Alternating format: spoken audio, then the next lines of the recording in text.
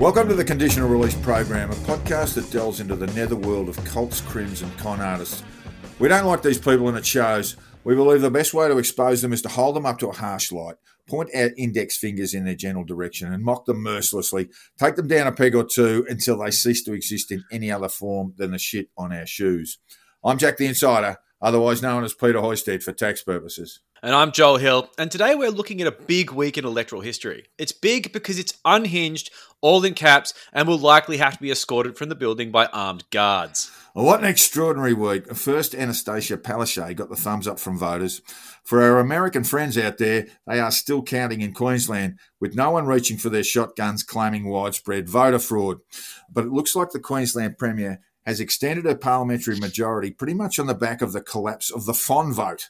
And Pauline Hanson thinks the virus is a laughable joke, and not only should we get on with our lives, but we should smear the virus all over our bodies, rub it under our armpits and around our crutches, and let God work it out while staying away from the serious business of campaigning itself.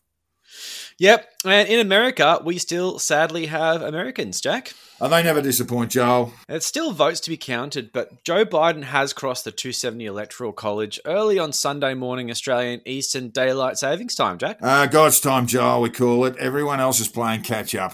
Yeah, bugger him. Donald J. Trump has been vanquished after one term, as far as the count goes, and is the first POTUS to be given the arse after just 4 years since George H. Bush in 1992, old George Herbert. Yes, I'm on a support tense there, Joel. As we know, one-termer George Herbert was followed 8 years later by George W. Could it be that the demise of Donald Trump Sr. is merely ushering in 8 glorious years of Donald Trump Jr. as the 47th and last President of the United States, leaving the country a smouldering hulk and Donnie Jr. with a cocaine habit akin to the GDP of Poland? Yeah, he'll no doubt be having Hunter Biden's dealer on speed dial there, but for comedy purposes, I genuinely hope this happens because we will have content for days, Jack. I can't wait, Joel, but we have to wait. We have to tap our toes impatiently and hang on for that wondrous moment because now we have our weekly news.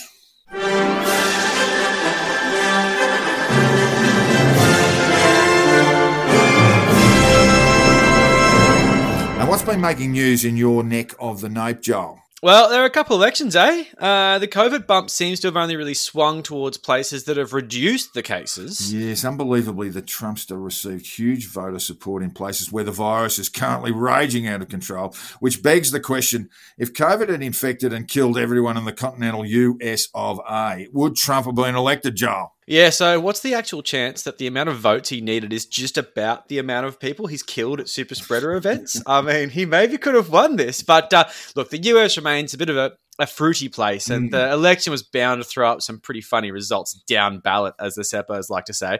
And down ballot was Marjorie Taylor Greene. Yes, she was elected as expected. Yep, as expected, of course, because she ran unopposed. Yes. But she had a great first day on Twitter where basically all of her tweets, and there was like 9 of them or so, were all fact-checked and obscured by Twitter. That seems to be an absolute sign of what's to come from the Q caucus of basically talking shit. I must say it's bad for democracy, but fuck, she's going to be funny. Yeah. So yeah, I am looking forward to this. I mean, she might rein her head in, but hopefully not. The thing that's happening on the Twitterverse as far as the extreme right-wing conspiracyverse goes is that a lot of the nons are actually losing faith. I mean, like the trust the plan mantra just isn't cutting it anymore. And faced with the electoral defeat of God Emperor Trump to Sleepy Joe, the faithful are really fucking freaked out. There's been no arrests. Since the first Q drop where they just promised that HRC was going down, this has been a hot issue. And considering that she was meant to go down over the last series of years, this has been a long time for people to hold, trust the plan, keep the faith, disinformation is necessary, all that shit. It's starting to become a bit tenuous. It's starting to come apart at the seams. I mean, is it over, Joel? Is it over for QAnon? Can they just not get over this huge hurdle of Donald Trump getting the arse? We'll just have to see, because it's really one of those things where we just don't know, because there's a lot of confidence and there's a lot of fear, but the mixture of this like delusional confidence, this terrified paranoia, and this like absolute abject failure in the QAnon ranks, if anything, has been delightful to watch. But it's going to come crashing down, I think. I'm going to be following this story. We'll be following this story very closely, mostly so you don't have to, because you have to wade through a lot of smart casual anti-Semitism before you get the actual scoop on what these fuckheads are saying. So just bear with us, and we'll give you the news as it unfolds. It's bound to keep us amused for a very, very long time. But meanwhile, in the rapid-fire post-mortems delving into the disastrous campaign to give Donald Trump 28 more years, I picked up this pearler of goss, Joel. As many of us know, the Trump campaign was running out of money as early as September. This was due to some of the traditional GOP CPACs or fundraising groups not being entirely convinced that Trumpster was their man. So Trump cohorts came up with a new one in September, Preserve America, and in a move that they would come to regret, appointed Kimberly Guilfoyle, Donnie Jr.'s current squeeze, as its chair. Things were going beautifully for about 4 minutes until red-faced Republican millionaires were made to shift uncomfortably in their seats when the twice-married 51-year-old Guilfoyle offered large donors lap dances. It might have been a joke, but the deeply conservative Republicans didn't see it that way. And it got much worse when Guilfoyle and Donnie Jr., while on the hard sell to donors, were making all sorts of sexual innuendo, including more double entendres than you'd see in a carry-on movie. Get a room, you two! At a fundraising event in Jackson Hole, Wyoming, Guilfoyle claimed that she raised a lot of money while sitting in hot tubs and presumably not on her own. Look, this has all been denied. But if Donnie Sheila decided to slut up for the GOP, I say, God bless, go your hardest. I think the only problem is Guilfoyle, the 51-year-old, has the sort of extensive plastic surgery. Her pubic mound now sits probably somewhere around her neck.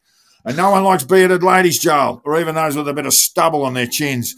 And so the Preserve America CPAC father raised much dough. Donnie Jr. was cast as a sleazy, sex-obsessed adolescent who speaks way too fast for some reason. Dad missed out on the donor cash. Georgia turned blue and the whole Trump empire crumbled, and now the family waits for the bailiffs to come knocking at the door. And we'll have more of the amusing disaster that was the Trump campaign shortly, because now it is time to get the shovels and mattocks out, rip off our shirts and dig deep into the Earth's core in search of truth in our deeper dive.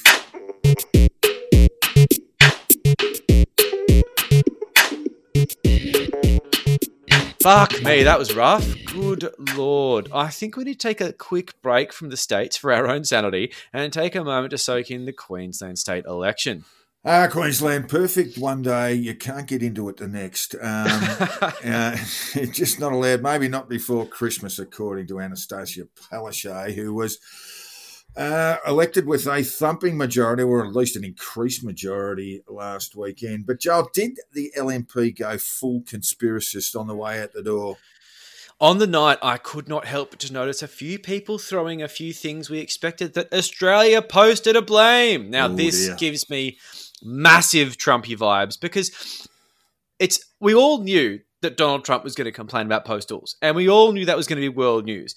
Watching it unfold in the 51st state of America, Australia, was actually really funny. We had several people coming on, like federal senators and Queenslanders, saying that Australia posted lost votes. They were all going to go to the LNP, and that was, of course, the reason why they were losing. It was fucking embarrassing. So, look, it's fun to see a preview reel for the US election in our very own Queensland. Yes, there it was, north of the border. They went a little bit crazy, US style. But the big story was the collapse of the FON vote, which went almost without exception to Labor. The LNP vote didn't budge, and we saw... the one sitting member from FON was re-elected, and his margin hadn't changed very much. But elsewhere throughout Queensland, the FON vote collapsed from 15-16% in seats to about 2 or 3%. And it almost exclusively went to Labor, particularly in those areas like the Sunshine Coast and the Goldie, where a lot of people south of the border have gone to, if not retire, but spend the latter years of their lives. So the 50-plus sort of demographic in those places had all endorsed Anastasia Palaszczuk's decision to shut down the state and go into lockdown. And so basically these people were all concerned about COVID. Pauline had been telling them not to worry about COVID at all and get on with their lives, but they weren't entirely convinced and decided to vote Labor, and it has increased Anastasia Palaszczuk's majority, as I say. But see, Pauline she just went quiet after the election. She hasn't popped her head up above the barricades for a little while now, and has Fon responded in any way, Joel? Well, I think Pauline's been pretty quiet since she basically fell down Uluru. But James Ashby, the sort of chief of staff and representative of all that is terrible in Australian politics there, he popped up for this fantastic... he really didn't plan this. He really didn't script this. And ABC sort of cut over to him at one of his parties that looked absolutely piss poor because no one was there. And he decided to say a few pearls of wisdom about the election, one of which is that if Labor was to win, it would result in the rape and pillage of fishermen, which I think was probably the moment of the Queensland election. I made a double take and I thought to myself, was I the only one that heard that? Rape and pillage. That's a direct rape quote. And pillage. That's a direct quote. And of fishermen. Of fishermen. Not a vulnerable section of society. I've seen quite a lot of commercial fishermen, Joel, and they tend to be large human beings. I would have thought raping and pillaging them, well, you'd really want to know what you were doing before you started. They tend to carry knives, I believe. Very quite sharp knives. Large, sharp knives, yes, which is something that Deb Frecklington found out about later. But look, I think that was the moment of the Queensland election. I thought that was incredibly funny. I really like the fact that James Ashby, someone who should have left politics the minute he gave shit to Slipper some time ago, won't go into that, but Jesus Christ, can you please just disappear? This line has got to be the nail in his coffin, but... Typical Ashby, he'll raise like a phoenix and he'll start the I don't like Muslims party or something, and God forbid, we'll never be rid of him. Yes, look, he is going to be the detritus on the political sphere in Australia for a very, very long time to come. Look, Deb Frecklington, we must not let her go past without a bit of a mention as she leaves. The hapless Deb Frecklington, who... made an announcement. She probably hit her straps, I reckon, with about 48 hours before polling day. And the rest of the time it was a bumbled, stumbled shambles of a campaign. When she did come to, very graciously, it must be said, concede defeat, she also said she was going to stay on as leader of the LNP. And that remained in place for about 5 minutes. Yeah, very, very optimistic she was until she realised there would be a tap on the shoulder. And as she turned around, she'd see a lot of very, very sharp knives aimed in her general direction. And she decided there and then that she was going to spend more time with the family. The dog barks at her when she, on the rare occasion, she turns up at home, and that should change now. But I just wanted to say one thing, Joel. When we talk about the hapless Deb, it's not just the hapless Deb, it's the LNP generally now. See, they have not been, they've been in power for 6 years since 1989. And now Anastasia has been elected for 4 more years. That's 6 years out of 35. That's not successful. No, the ghost of Joe has never left the state. Yeah, well, of course, when we think about the Trumpster, and the troubles that he's having here, and talk of him locking himself in the Oval Office and refusing to come out unless someone gets him a bucket of KFC chicken. We did find the same thing with Joe Bjelke-Petersen, Sir Joe Bjelke-Petersen, I should say. Yes. When he found that he was in a deep amount of shit, he locked himself in the Premier's office in Brisbane. And it was only our dear departed friend Russ Hinds who banged on the door and said, "Joe, mate, it's over. You can come out. It's done." And poor old Sir Joe just didn't realise it was fucked, or maybe he did, and he just wasn't. He just thought the longer he stayed in the office, the better it felt for him. Brilliant. I did not know that. I quite like that little piece of Jack trivia there. Lovely little story, yes. Lovely little story about how Russ basically tried to leave a Sir Joe out of his office. But you've been looking at other areas of the campaign and some of the Labor campaign, Joel. A more millennial take on the whole thing is the interesting part where this is more or less the first election that Jordan Shanks has mobilised for. Friendly Geordies, the YouTuber. Yeah. Who, he's a very controversial, very sticky kind of character that, rubs a lot of people the wrong way. But rubs me up the wrong way, I'm going to tell you. Right now. I tell you what, he's been very effective in this campaign. And by effective, I mean about 10% of what they say, but quite a lot. So he really wanted to keep Jackie Trad. He spoke her up a lot, really had a lot to say for her, but the formidable union between the LNP and the Greens was too much to overcome. So it's another inner city seat that's gone to the Greens, and look, so it goes.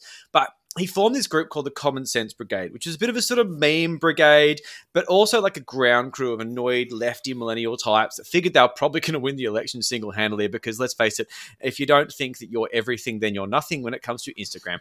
So while they still believe they are the real reason that Queensland went Labor, the Shanks thing of rallying volunteers and campaigning for Labor in the future is something I think would be very interesting to keep an eye on because, I've done some volunteering in the past, and it's been through friends who have been very persistent and really brilliant. Emily, well done. And I did give up some weekends, but let's face it, branches are boring, and they're run by sycophantic nerds and a charismatic leader like Jordan Shanks, love him or hate him, to convince the kids to give up their Sundays to go do letterbox drops and do door knocking may actually end up being an interesting ground game advantage that Liberals just do not have. Because let's face it, there's not much rallying on university campuses. A lot of traditional campaign avenues are all dried up.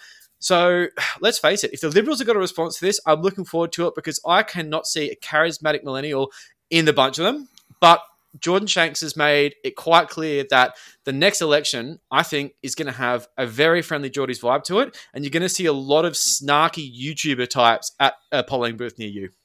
Yes, look, that's probably where our politics is going in this country. We can expect to see more of friendly Geordies about the place. I'm not sure whether that's a very good thing, but this was all... This was all just the undercard, a couple of featherweight clowns having a bit of a biff in the squared circle. And the real heavyweights were yet to come on stage and start thumping each other. And, of course, we're talking now about Donald Trump and Joe Biden. And for me, the most amusing thing about the count was that at first, with many votes to come, millions of votes, including postals, which would go on to favour Biden almost 70-30. We saw a lot of commentators here and overseas acclaim Trump as the victor, as an electoral magician, a god, only to condemn him as a flop and a failure 24 hours later without so much as a sly look. And the commentators aren't paid to be right, Joel. They are paid to be certain. But you've been peering into the darker recesses, the shit-stained ugliness of the lunatic right, and how they've coped with what must be a terrible shock. Yeah, it's been very interesting. The Twitterverse is a funnier one. Facebook, to be fair, a lot of this stuff's been actually shut down. So a lot of my groups on Facebook, there's not much going on. The best claim I really like is that Trump has watermarked ballots to catch fraud. And that the entire electoral process has been captured by a blockchain. Now, I kind of know how blockchain works. I don't think they're referring to it in the way blockchain exists, but to give them a real idea of how firm their grasp on blockchain is, they believe that a traditional horse bit pattern that Gucci sells as her dress. Well, hang on. So this is one of Melania Trump's dresses.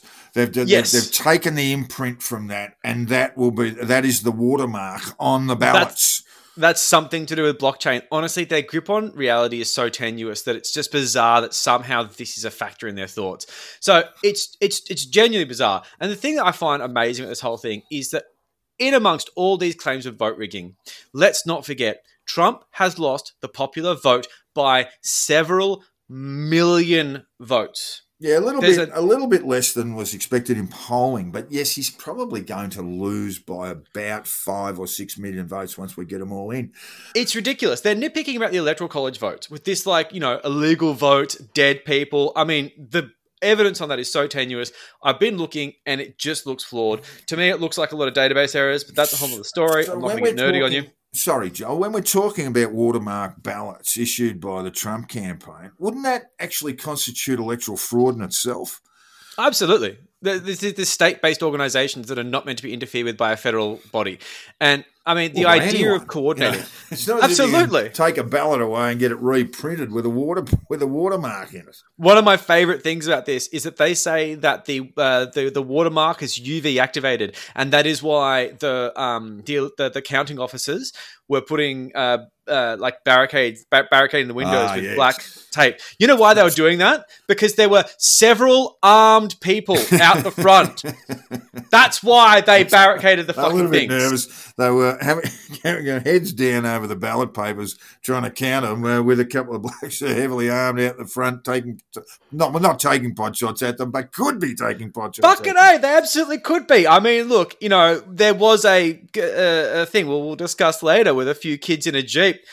I tell you what, I would be blacking out those windows because the idea of my head in a bloody Bushnell scope waiting for a 303 round to go through my skull. No. While you're casually counting for about $7.70 an hour. So look, I just think that the thing that needs to be really ironed out here is that Trump has lost the popular vote, and he got less votes than the sleepy guy that campaigned from the basement, and that's it. And the reason why Sleepy Joe got more votes than Obama, caused history, all that sort of stuff, is not because there's a fucking conspiracy. It's because people hate Trump and people turn up to vote against Trump. This is one of the reasons why there'd be a discrepancy between the Senate and the presidential numbers. People might be happy with their senator. Some of these people are hardcore Republicans who would never dream of voting Democrat, but they voted against Trump because your guy is a fucking asshole, and seeing the back of him is going to be the best thing happen in a fucking awful year. We saw some very, very unusual down ballot results where clearly a lot of people would vote Democrat for congressional members and senators, but didn't do so with the Donald on the top line, and that is odd in itself. So there was a large number of Republican voters, perhaps registered, perhaps independent voters who lean Republican, who were saying, no, thank you, Donald, but I'll certainly have a look at the down ballot candidates there. So what we saw, I think, is a net gain in the House for the GOP of around about 9 seats. It doesn't give them a majority. It just narrows that margin in the House. And in the Senate, we've got some very interesting results. Shall we do that now, or shall we talk talk a little bit more about some of the darker QAnon responses? Save yourself for a moment, because I tell you what, there's a couple of things I'd like to cover here. One thing I thought was really interesting, and this carries on with the fact that Facebook are doing their due diligence when it comes to silencing insanity, not censorship. Don't fucking whinge. It's silencing dangerous misinformation and violent calls to action. So don't fucking whinge that someone's stopping you from putting up a pot pie recipe when you start talking about loading magazines to take them to fucking voter counting facilities. No, you're not you were never allowed to do that. What even is freedom of speech? So there was this Stop the Steal Facebook page, which had 350,000 followers, and honestly, I was one of them. So I reckon it was probably about 150k actual people who were wingnuts, and the rest of us were just watching going, oh my God, look what the fuck these guys are posting. It was a cesspool of Q activity. The threats of violence and general civil unrest were like bordering on real, if you know what I mean, like tangible threats. Yes. So Facebook shut that down, and all the usual fuckwits are whinging about, censorship. I'm sorry, you don't get to talk about militia uprising based on the back of a complete lie by a sycophantic KFC eating fuck in a fucking bunker somewhere, and then say, oh, but why did you stop me from talking about it? I'm sorry, did you not have parents? If you were sitting in the lounge room organizing a fucking armed uprising, your parents would tell you to shut the fuck up.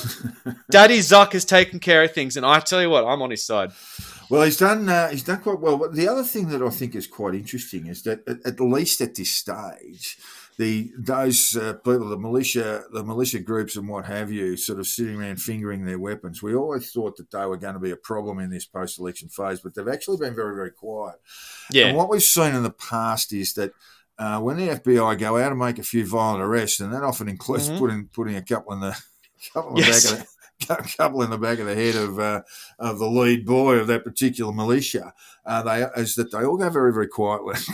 Yes. After that, they drop their weapons and wander off back to their homes. After The that. reality sinks in a little bit. Yeah, and I suspect we're seeing a bit of this now. I mean, look, it's obviously going to be a very unstable sort of 11 weeks with the Trumpsters still in the White House. But that early, while there have been calls to arms all over the place, and there has been a particular issue was it Philadelphia?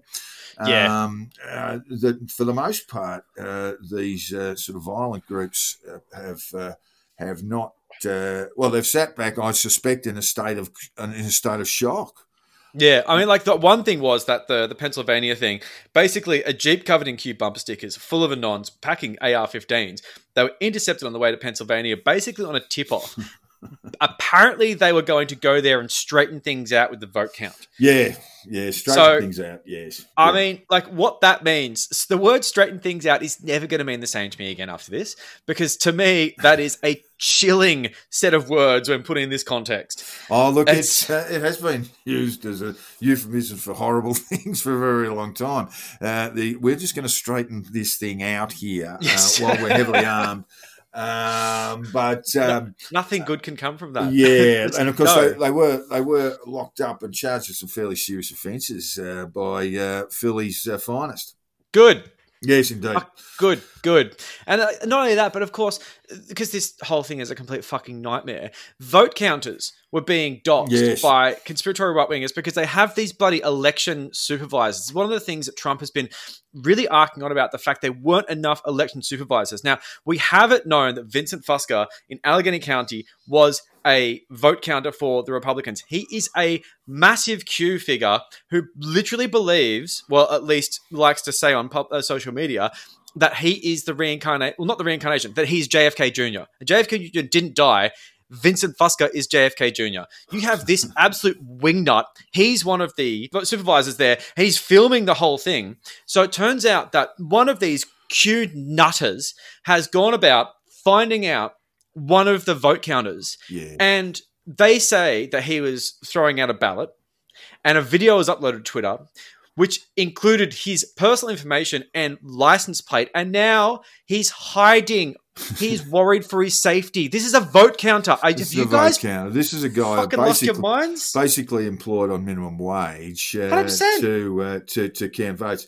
And yes, I did see that his vehicle was photographed with his license plate, and the usual messages put about saying, where does this guy live? So that's fucking insane. A terribly crazy sort of situation.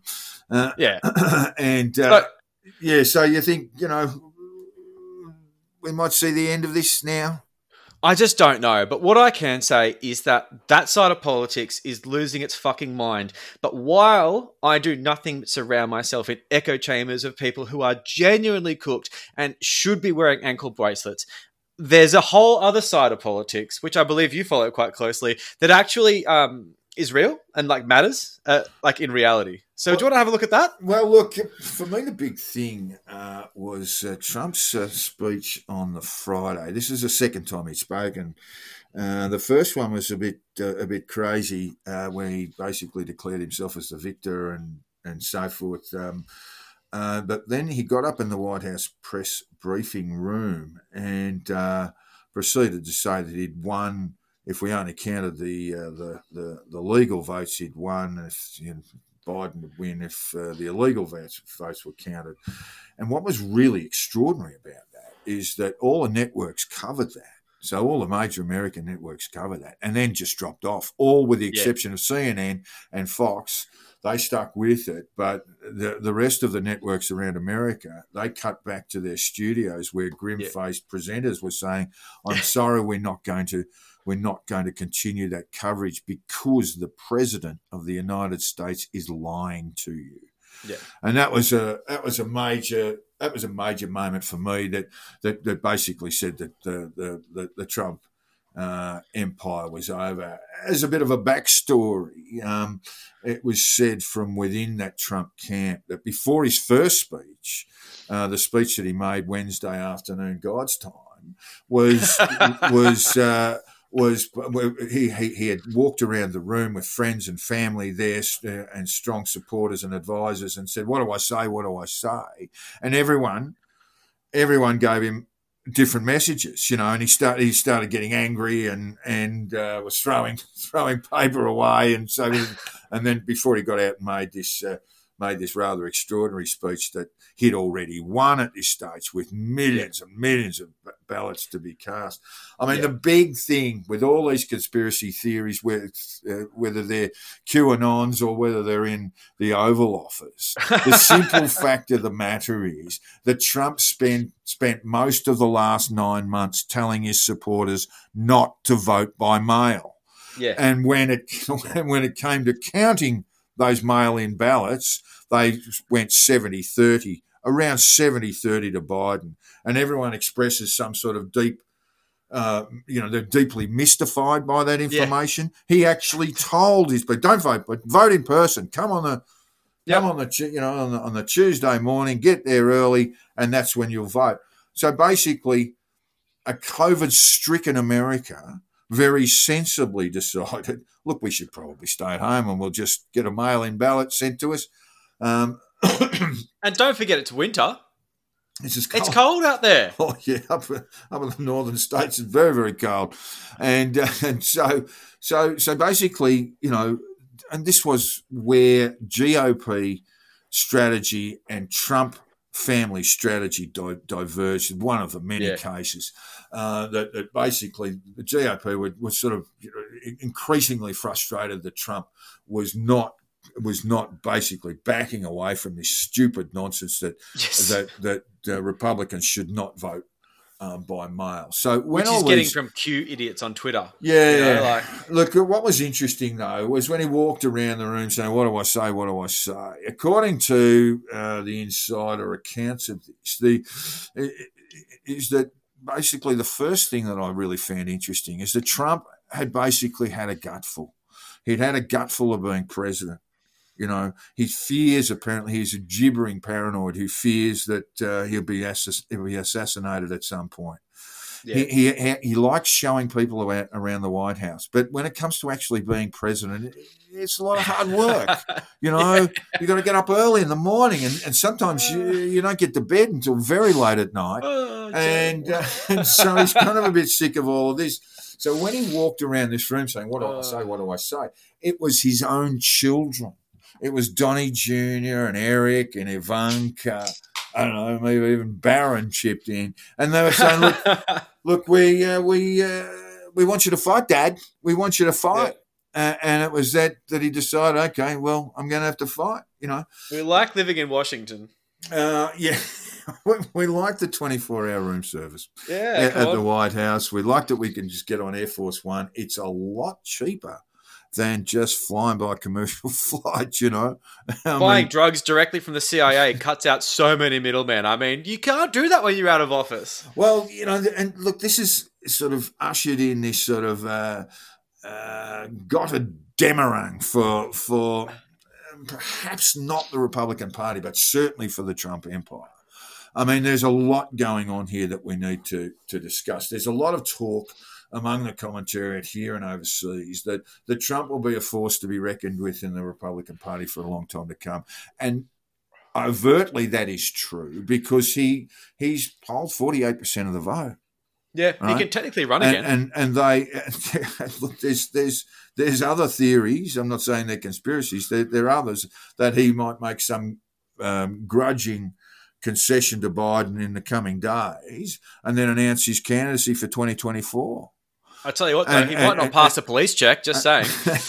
Well, and the rallies start in January in Tennessee. Yeah, that's it. And you'll have some sort of alt government going on. Now, I'm not sure that I buy that because the evidence suggests that Trump is tired and he's just about had enough. He worries that, when you possess the sort of psychology that Trump has, the idea, it's great that 48% of the electorate voted for him.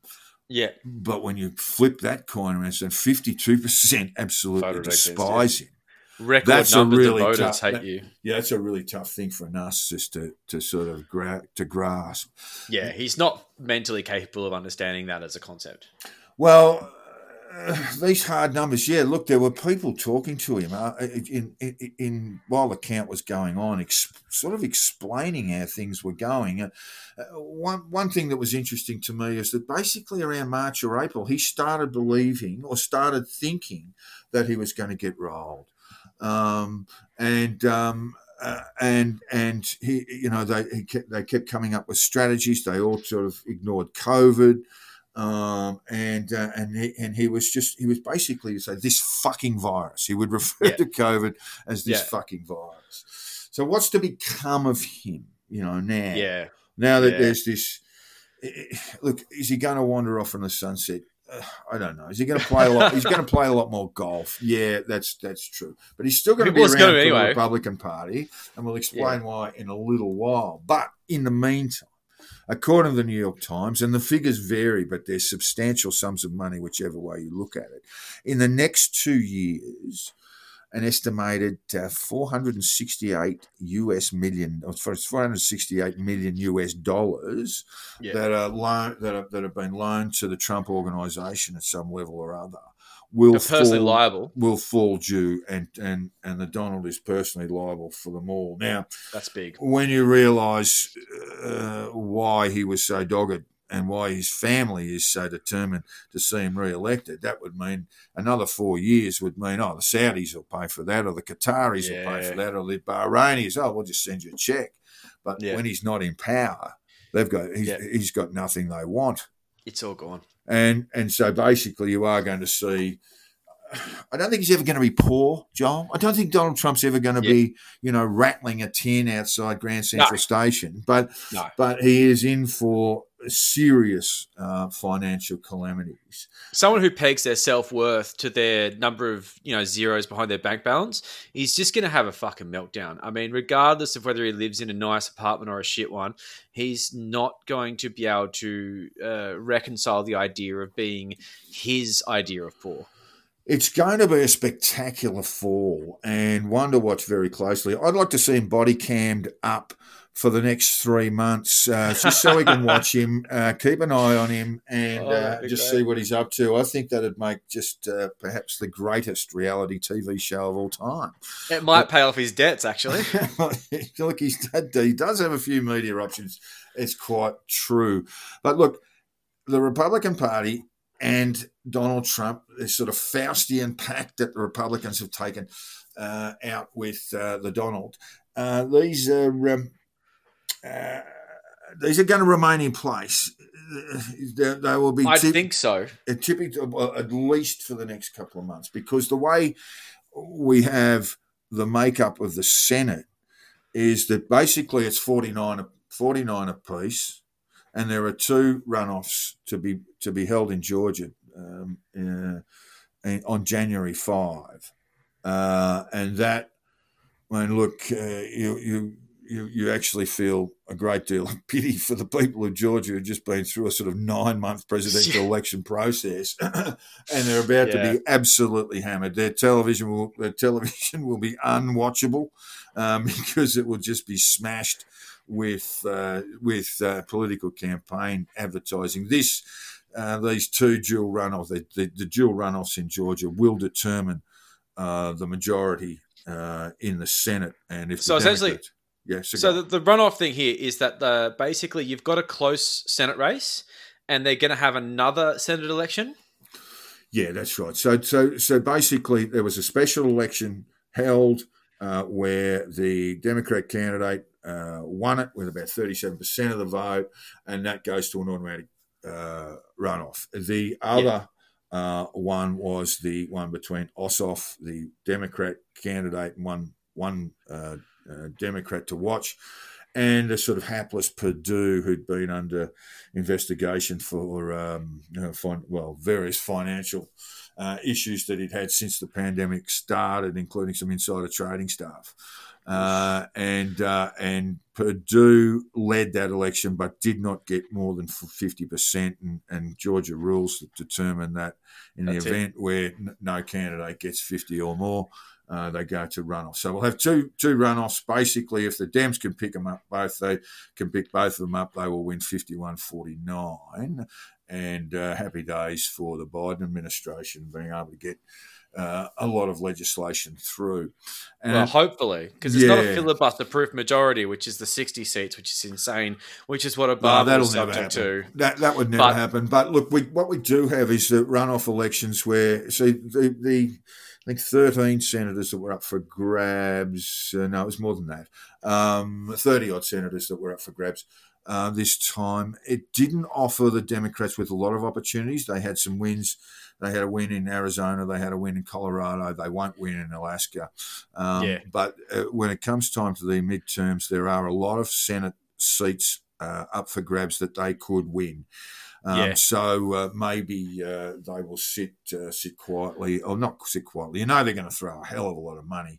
There will literally be hundreds of millions of dollars spent on these dual runoff elections. If you're lucky enough to live in Georgia, you know you could probably just be hit upon by a party operative offering you $1,000 in the street, provided you voted for them. It's going to be like that. I mean, I can't say I wouldn't take it, Jack. Well, look. If they're offering, you got to accept. I mean, if you had an idea, to run your own personal monorail, to have your own personal monorail, now would be a good time to ask if you live in Georgia. So that's going to be intense. But then there's this sort of 18 months down the track where the midterms occur. 2 years down the track where the midterms occur that offer the Democrats more opportunities, and there'll be a lot of money thrown there, and so.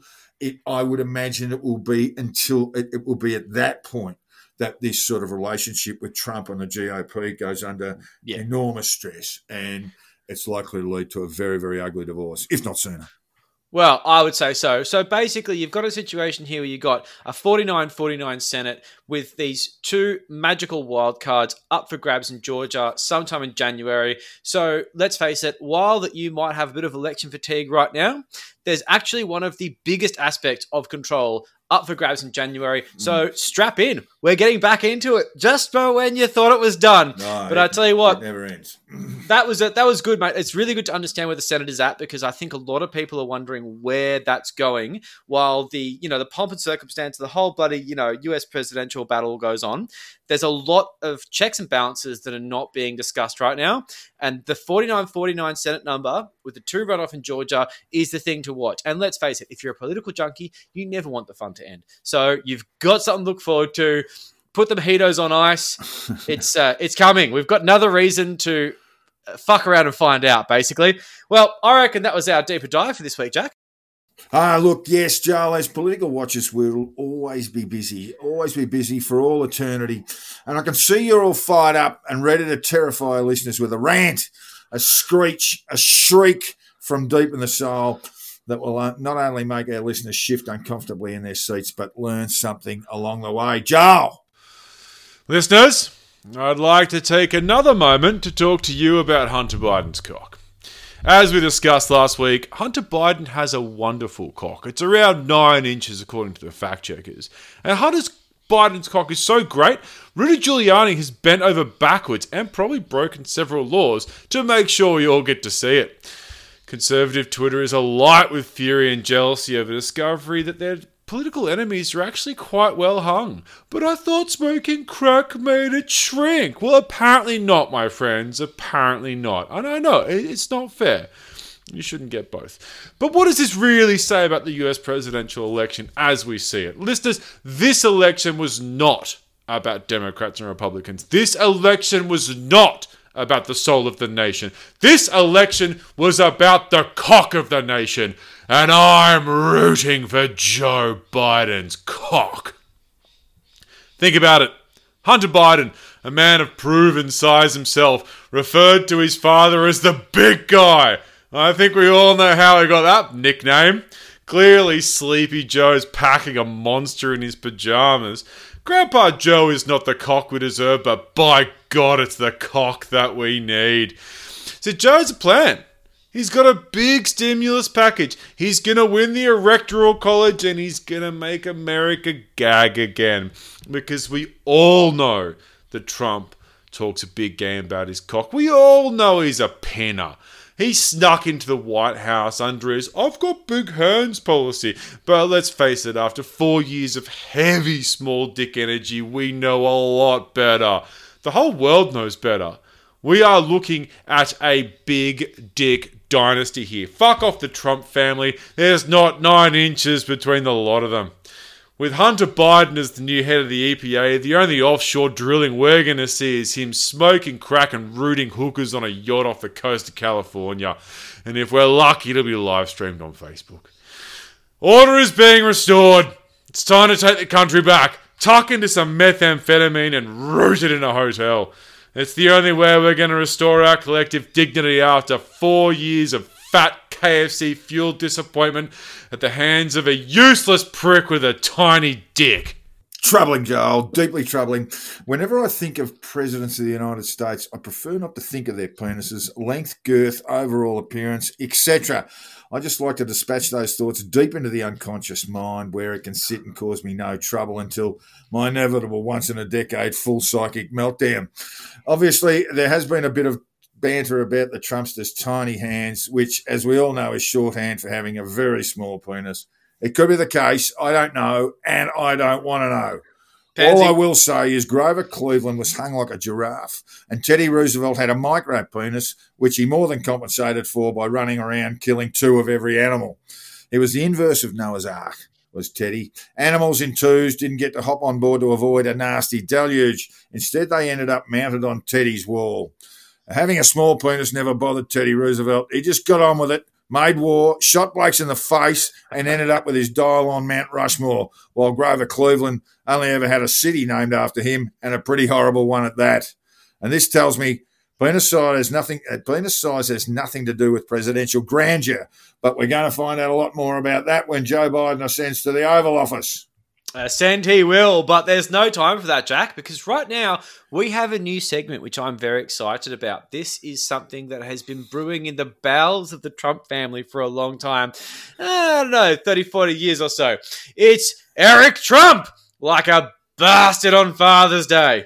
Thank you, Joel. As you know, I've been following Eric very closely on the socials. He's the Jan Brady of the Trump family, the overlooked middle child who needs a father's love and always gets the ass from the Donald. And that's why Eric keeps a steady eye on young Barron in the hope that he might fill Eric's role as the runt of the Trump litter. On Wednesday afternoon, God's time, Eric smashed out a tweet declaring victory for his dad. Love you, Dad, in Pennsylvania. We have won Pennsylvania, Eric tweeted, seemingly incapable of understanding there were nearly 9 million votes in PA yet to be counted. And maths has never been his strong suit, of course. But even in that moment of false triumph, I noticed Dad, love you, Dad. The Donald didn't even bother to raise an index finger and press the like button. He never does, and Eric's tweets go unliked by his dad, and his love for his dad goes unrequited. Later in the day, when the Trumpster addressed a couple of hundred unmasked friends and family in a room in the White House, dripping with the virus, and announced he was going to fight the thrashing he was copping in the courts and possibly in the streets, the first man in the room to get to his feet and lead the standing ovation was Eric. Applauding wildly with a reverential tear in his eye, Eric stood there clapping like one of those wind-up chimp toys we all had when we were kids. And maybe the Donald noticed, or perhaps he didn't, because he turned and hightailed it out of the room, ignoring Eric and his constant refrain of, love you, Dad! And this left Eric with even more suppressed psychological scars, and I thought it was only a matter of time before he heads off looking for a clock tower. He didn't, though, preferring to tweet up the darkest conspiracy theories about electoral fraud, so unbalanced and improbable that not even Donnie Jr. liked them. Poor old Eric, dumb as a rock, devoid of a father's love, and lonely as a bastard on Father's Day. He's a good-looking boy. He's a good-looking boy, though. He's got that going for him. Yeah, he's a good-looking boy if you're into that kind of thing, Jack. Well, now, thank you for that, Joel. We are into the final run of the program, and that means this. The segment that all our listeners long for, sit around, sometimes they even rather foolishly hit fast forward just to get to, and that is the week in Pete Evans.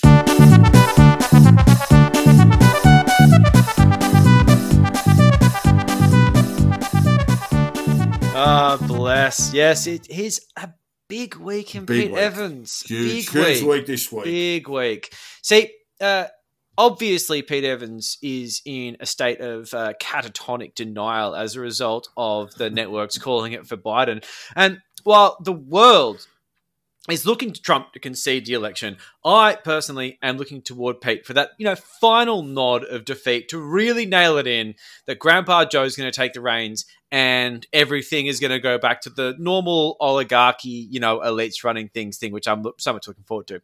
So the thing is, though, and this is what's very upsetting, is it's not coming. It's not coming. Trump is staying hard and Pete is steadfast in his spot. Sticking with him. He's still got MAGA fever, and thanks to this convoluted mix of supposedly watermarked ballots on a blockchain, several thousand or million dead votes, depending on however many we need at this point to win, and this series of rigged voting machines called Hammer and Scorecard. I love those names. And it just screams of the shenanigans of Bush versus Gore in 2000. Like, do you remember the Diebold machines, Jake? I do indeed, yes. Yeah. The hanging chads. Hanging chads. Using Diebold ATMs always gave me the shits because I was like, you fucking stole the election, bro. So it would seem that the truth is, coming out. Actually, I believe it's in the Post. But the Post is a ghost, Giles, so we won't be hearing too much about that for a couple of weeks. But that can't be all that Pete Evans has been on about just for this week.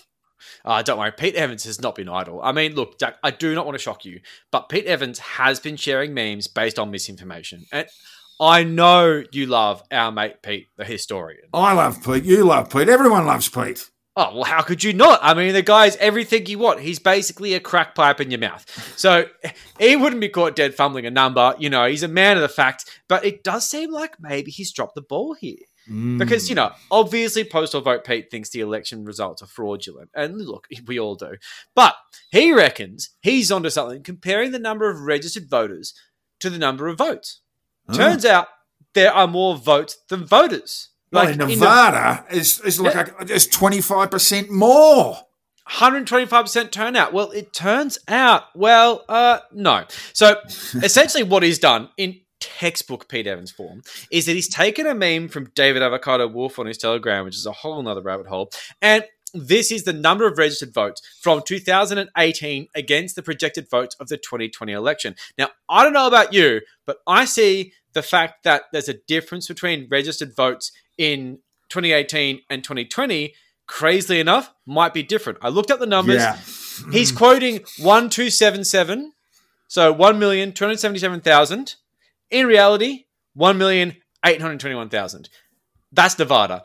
Pennsylvania, 6.5 million, goes up to 9 million.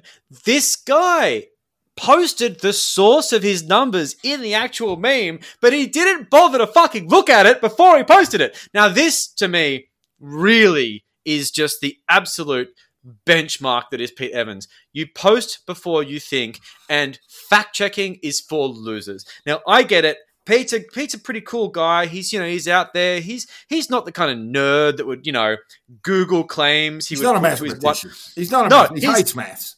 Because those people are dorks. But I just say, look, call me crazy, call me a dork. But if you're gonna put something out to several 100,000, potentially over 1 million people, I'd Google it first. I don't know. Look, I'm crazy, but look, that's just me. So Pete probably hasn't done his research. Maths isn't his strong suit. And what he seems to not understand is that voter registrations actually increase over time, and certainly from midterm elections where really it's just you rusted on that file a ballot or put a ballot in at that time, to a presidential election where you've had a major sweep from both parties, increasing voter registrations, and also you have a population that is growing, right? Mm-hmm. So Who'd have thought? There are more not just registered voters. There are more, technically more people who can more fucking vote. People. Yeah, that's right. So Pete seems to have messed that up a little bit.